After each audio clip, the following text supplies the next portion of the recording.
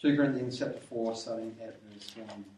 Therefore, since through God's mercy we have this ministry, we do not lose heart. Rather, we have renounced secret and shameful ways.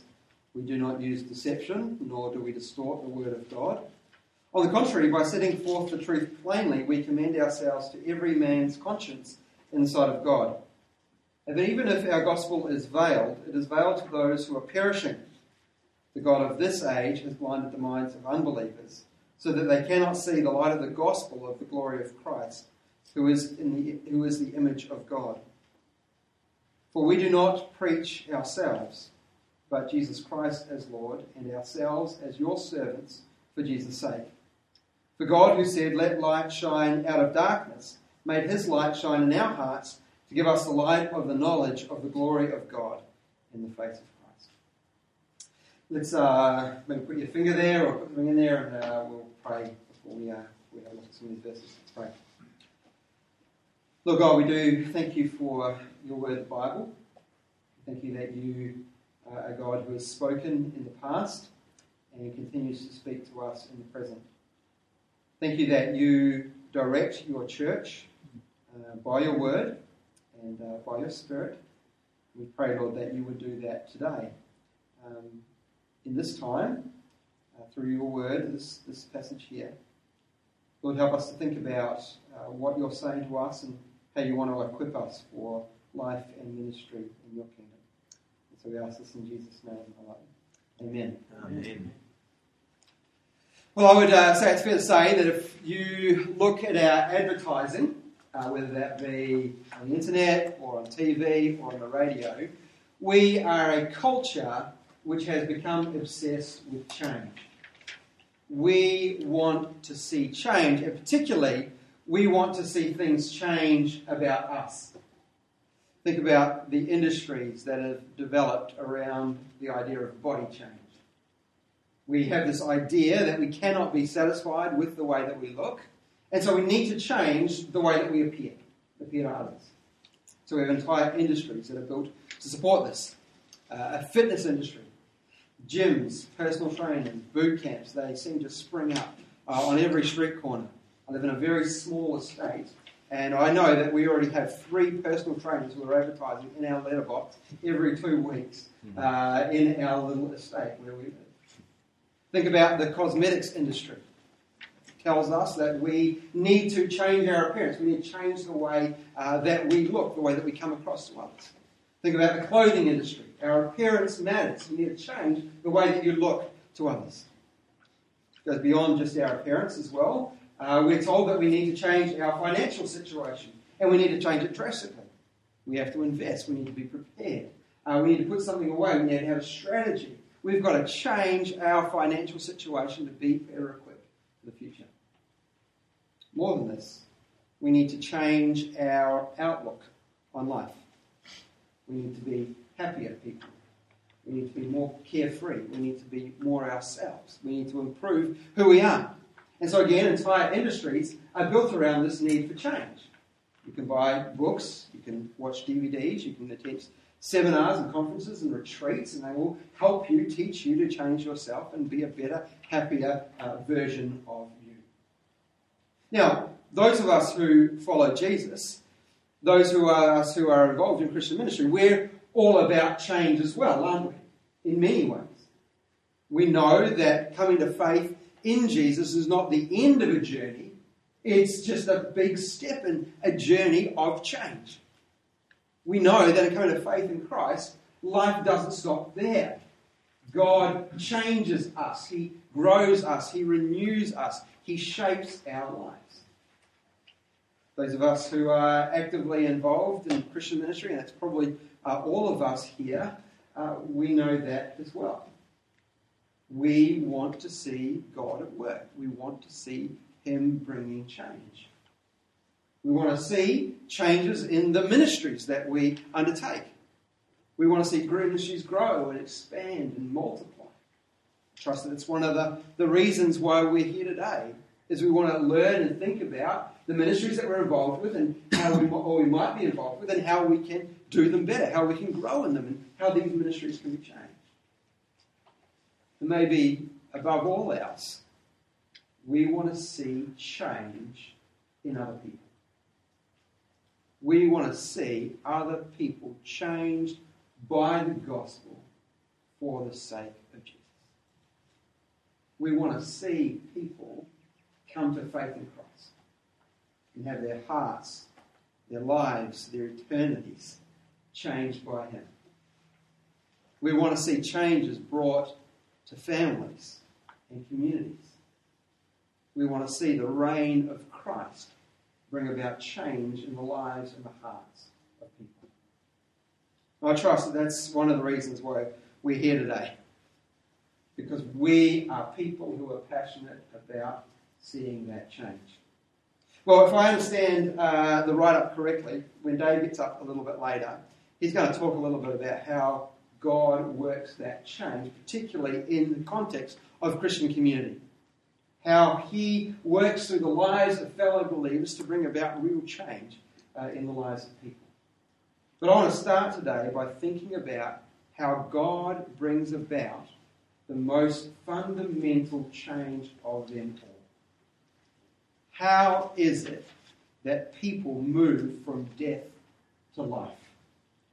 How is it that people have their hearts, their minds, their lives, their eternities changed forever? How does this happen? I want to do that by focusing particularly on verses 5 and 6 of this passage in 2 Corinthians chapter 4. This is a passage in which Paul is outlining some of his motivation for ministry. He's outlining what he does, and he's outlining what he doesn't do.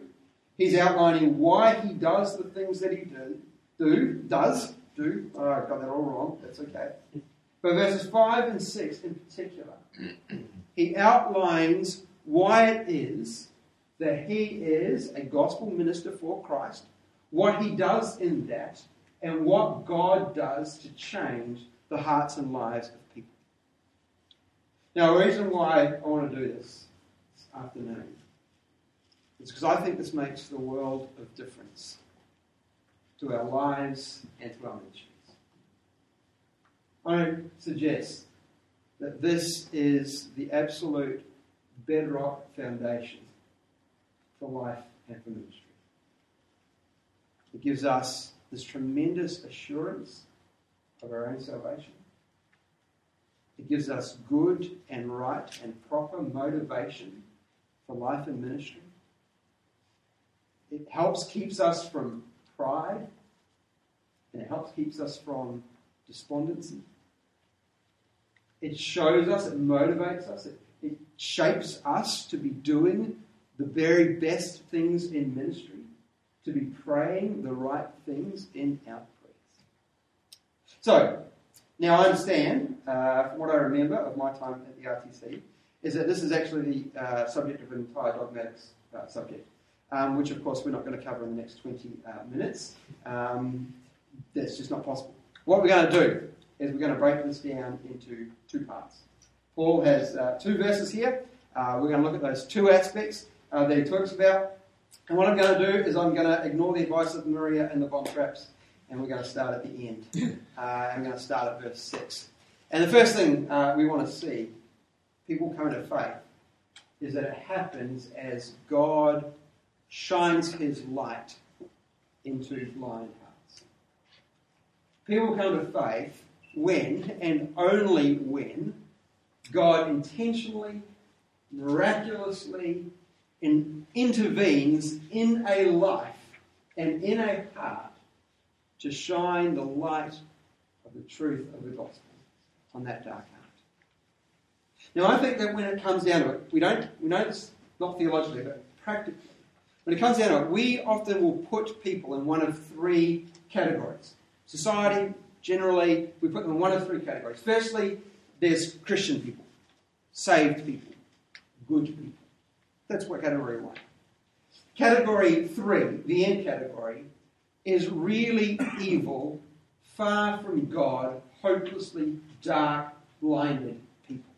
And so we have rapists and murderers and criminals and drug dealers, historical figures like Herod and Hitler and Pol Pot, despot leaders like Robert Mugabe, really horrible, evil people, dark, far from God, far from the gospel.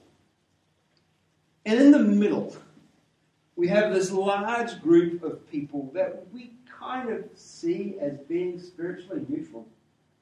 They're not saved, they're not lost, they kind of just need this convincing that the gospel's real, and they'll fall over the line. The sad news, and the stark news when we read the Bible, is that no such middle category even exists. And what's worse, we all start there in that third category. Evil, dark, blind people who are far from God, who are far from Christ, who are far from knowing the truth of the gospel. Have a look at there at what Paul says in verse 4. The God of this age has blinded the minds of unbelievers so that they cannot see the light of the gospel of the glory of Christ, who is the image of God. What's he saying here? He's saying we, unbelievers, anybody before they know Christ, may be surrounded by light, but we sit under this thick, dark blanket through which that light cannot penetrate, or does not penetrate. We have our minds, our hearts, our lives are black and darkened. The God of this age, Satan, has done this. And so we might have people who believe that there is a God. We might have people who be spiritually curious. We might have people who seem to live kind of good lives. The truth of the matter is, we start blinded by the God of this age. Now, I wonder if you've ever wondered why it is that our world is such a horrific place. Why is it that our world suffers so much injustice and abuse? Why is it that we mix with people in the wider community and we meet families that are torn apart, marriages that break up, kids that are out of control? Why is it that we see the Royal Commission looking into child sexual abuse across all aspects of society? Why is it that we have wars that do not seem to stop? Why is it that we struggle with addictions? Why all these things? Verse 4 has our answer. The God of this age has blinded the minds of unbelievers so they cannot see the light of the gospel of the glory of Christ, who is the image of God. We are closed to the good news of Jesus. And because we're closed to the good news of Jesus, we are closed to God and far from Him. But God. Verse 6, for God. This is the situation, verse 4. For God, who said, let light shine out of darkness. When did God say that? It's Genesis chapter 1, isn't it? The world was dark and void, and God spoke and He said, let there be light, and there was. Incredibly, God's amazing power is shown in the creation of light out of darkness. God miraculously, incredibly intervenes and creates light in the middle of darkness. God's creative power is on display. What happened? The God who said, let light shine out of darkness, God, the God who is powerful, the God who intervenes, the God who miraculously performs, made His light shine in our hearts to give us the light of the knowledge of the glory of God in the face of Christ. What is it? How is it that people, living in darkness under this thick blanket, can come to a point of salvation, can come to be changed by God? God intentionally and miraculously and wonderfully intervenes to shine His light in our hearts, give us the light of the knowledge of the glory of God in the face of Christ. What happens? God amazingly enables these blind minds to see and to know Christ. To see His greatness, His glory, His power. To see that He was God's Son, sent into this world to rescue, redeem, bring back sinners. And in seeing Christ, the face of Christ, He has given us the knowledge of the glory of God. We come to know the true, living, holy, almighty God of heaven and earth. Now, a couple of months ago, we as a family, we were visiting some friends in another city, and they've just built and moved into a brand new house. We've stayed with them in their old house before, but this is the first time we stayed in the new house. And I had this one of these experiences one night. I couldn't sleep, and so I wanted to get up and I wanted to do some reading because my wife was asleep next to me. I didn't want to do it there, so I got up and I started wandering around the house, and I could not, for the life of me, find a light switch. And you know what it's like? In every corner you go around and you start patting the wall like you're a detective looking for a weapon. You know, you sort of try to pat it down. And you're worried about knocking a vase over, a stand and what you're going to stand on. Or the button you are going to hit is the alarm button. And it's 2 a.m. and everybody's going to wake up. So you're wandering around blind. That's a picture of us, but with one big difference. We're not even looking for a switch. We are wandering around hopelessly lost. Hopelessly dark, not even looking for a way out. But God said, "Let light shine in the darkness. Let His light shine in our hearts." How is it that anyone comes to faith? Because God Himself miraculously and purposefully intervenes into our lives. You know what this does? This gives us absolutely incredible assurance of our salvation. If we trust in and believe in Jesus, this is not because we decided to. This is not because we miraculously or on our own figured out the gospel. It happened because God made His light shine. And so when we hit times of trial and struggle, whether that be in our own personal life, whether that be in our ministries, when we have times where we start to wonder, this is all going so bad, am I even saved? Then we remember, God made His light shine. God was the one who miraculously intervened in our lives. This incredibly keeps us or holds us from pride.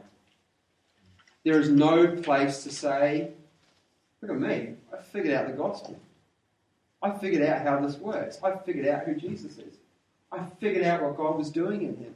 That's incredible. No way. This causes humility. Wow. God, you shone your light. That's amazing. I was dark, I was blind, I was under a blanket, and you did this. When people come to faith in our churches, in our ministries, there's no cause for saying, hey, look how good we're doing. Now, we must be explaining the gospel really well here. We're doing an incredible job. Look, people are going to faith. No, God made His light shine. Thank you, God. That's incredible. What a gift that you made your light shine into dark hearts and you brought people to faith. Causes us to pray right prayers. Thank you, God, for your grace. Thank you for your intervention. It causes us to plead with Him for the salvation of others. God, would you be at work? Would you cause your light to shine? Would you be at work? It gives us good and right and proper motive for ministry. God, you did this. You caused your light to shine. My life belongs to you now. I'm going to follow you and serve you and do what you call me to do. Because you saved me. Because you caused your light to shine in their hearts. All right, that's the first aspect we want to have a look at here, verse 6. God makes his light shine in our hearts. Now we want to jump back to verse 5 and see the second part of that. And really it's because of verse 6 that verse 5 is possible. For we do not preach ourselves, but Jesus Christ as Lord, and ourselves as your servants for Jesus' sake. God shines his light on blind hearts. What do? We preach Christ. And it's because as we preach Christ that God intervenes and opens blind hearts, shines his light on blind hearts. Now, as Paul is writing to the Corinthians, you probably know a little bit about this. He is writing to a church in which he has been opposed many different times. He's writing into a context in which preachers and teachers have arisen who are spectacular in their appearance and in their presentation. They know how to preach. They are crowd drawers when it comes to it. The difficulty is that their preaching is very much self-promotion. It's very much about making themselves known and making a reputation for themselves. So look at what he says there, back in verse 2. He says, rather, we have renounced secret and shameful ways. We do not use deception, nor do we distort the word of God. On the contrary, by setting forth the truth plainly, we commend ourselves to every man's conscience in the sight of God. He's saying, we are distinguished from those other preachers. We're not about building ourselves up, promoting ourselves. In fact, what we want to do is set forth the truth plainly. We want to present the facts, the truth to you. And then in verse 5, he tells us what that truth and what the content of that preaching is. For we do not preach ourselves, but Jesus Christ as Lord, and ourselves as your servants for Jesus' sake. There's two aspects of this I want to consider just very briefly. Firstly, he says, we preach Jesus Christ as Lord. Because God is the one who opens blind hearts, we don't need to preach ourselves. We want to preach Jesus Christ as Lord. We want to proclaim the good truth of the gospel. We want to proclaim Jesus, God's Son, come into this world, God's answer for sin and for sinners, his work on the cross, God's right, just punishment on him in our place, his rising from the dead, being declared the Son of God in power, his reigning from the right hand of God and bringing about his kingdom, and repentance and faith in his name. That is to be the core message of our preaching. That is to be the one truth that everything else is boiled down to, Jesus Christ as Lord. No hobby horses, no self-promoting, nothing else but the gospel. Notice he's got a second part to that as well. He says, we do not preach ourselves, but Jesus Christ as Lord, and ourselves as your servants for Jesus' sake. Now, why would he put that in there? Why would he add that in there? Paul knows that in his ministry, his preaching is not divorced from the rest of his life. His preaching is not a cause for self-promotion and self-glory. His preaching is backed up by a life of servanthood for the sake of others. So we preach Christ and ourselves as your servants. Ourselves as your servants for Jesus' sake. He says we go about our ministry in such a way that backs up the gospel that Jesus Christ is the one that we point to. That he's the one that we focus on. Not ourselves and not who we are and what we've done. So Paul is outlining a counter to the self-promoting preachers of the day. Really, their preaching was to preach ourselves and Jesus Christ as our servant for our sake. Jesus was the means of self-promotion and self-glory. Paul said, no, it doesn't work like that. Because God shines his light on blind hearts. Because the power is in the gospel of Christ. We preach him. We preach him publicly. We preach him in homes. And we proclaim him as Lord with our actions as well. We live as servants. Your servants for Jesus' sake. So let me challenge us to think. Is Jesus Christ as Lord the heart and soul of our preaching, of our teaching, of our proclamation, of our churches? Is proclaiming Jesus Christ as Lord the very heart, the very core of who we are and what we are as churches? This is not one aim to be placed along a whole lot of others. This is to be the goal and the ambition above all else, to proclaim Jesus Christ as Lord. See, I think, and I know this for myself, the false teachers in the Corinthian church, that is such an easy trap to fall into. That preaching Christ really becomes the way of self-promotion. Most people who go into ministry, because most people like to be liked, we like to have people look up to us. We like it when people admire us. It's very easy for us to preach ourselves, and Jesus Christ is our servant. To preach in a way where we are the centre of attention.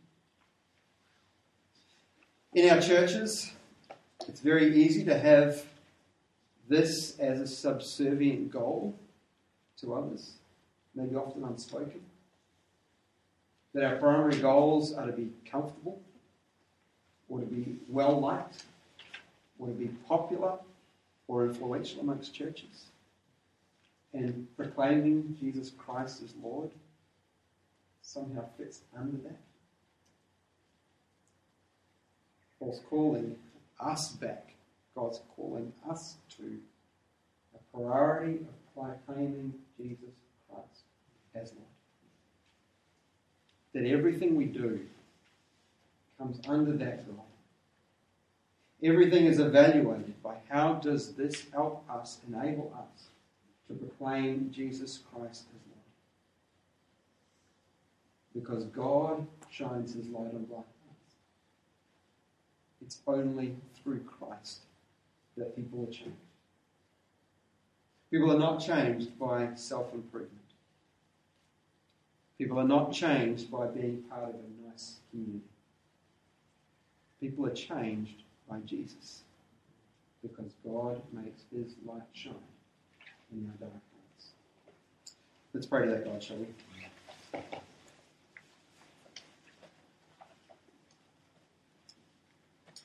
Lord God, we humbly want to thank you for this fantastic, miraculous truth that you shine your light into our hearts. Lord, we know and we confess that without that we are hopelessly lost people.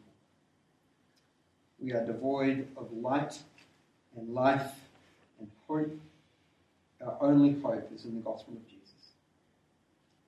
Lord God, we pray that we would be people whose hearts and lives not only know that truth, but are shaped so very clearly by it. We pray, Lord, that this would be our hope and our joy and our peace. And Lord, that you would shape us and equip us to be those who then preach Jesus Christ as Lord. Forgive us the times when we proclaim ourselves and we want to be the hero. And we ask, Heavenly Father, would you make us humbly reliant and humble servants of our Saviour Jesus, in whose name we pray. Amen. Amen.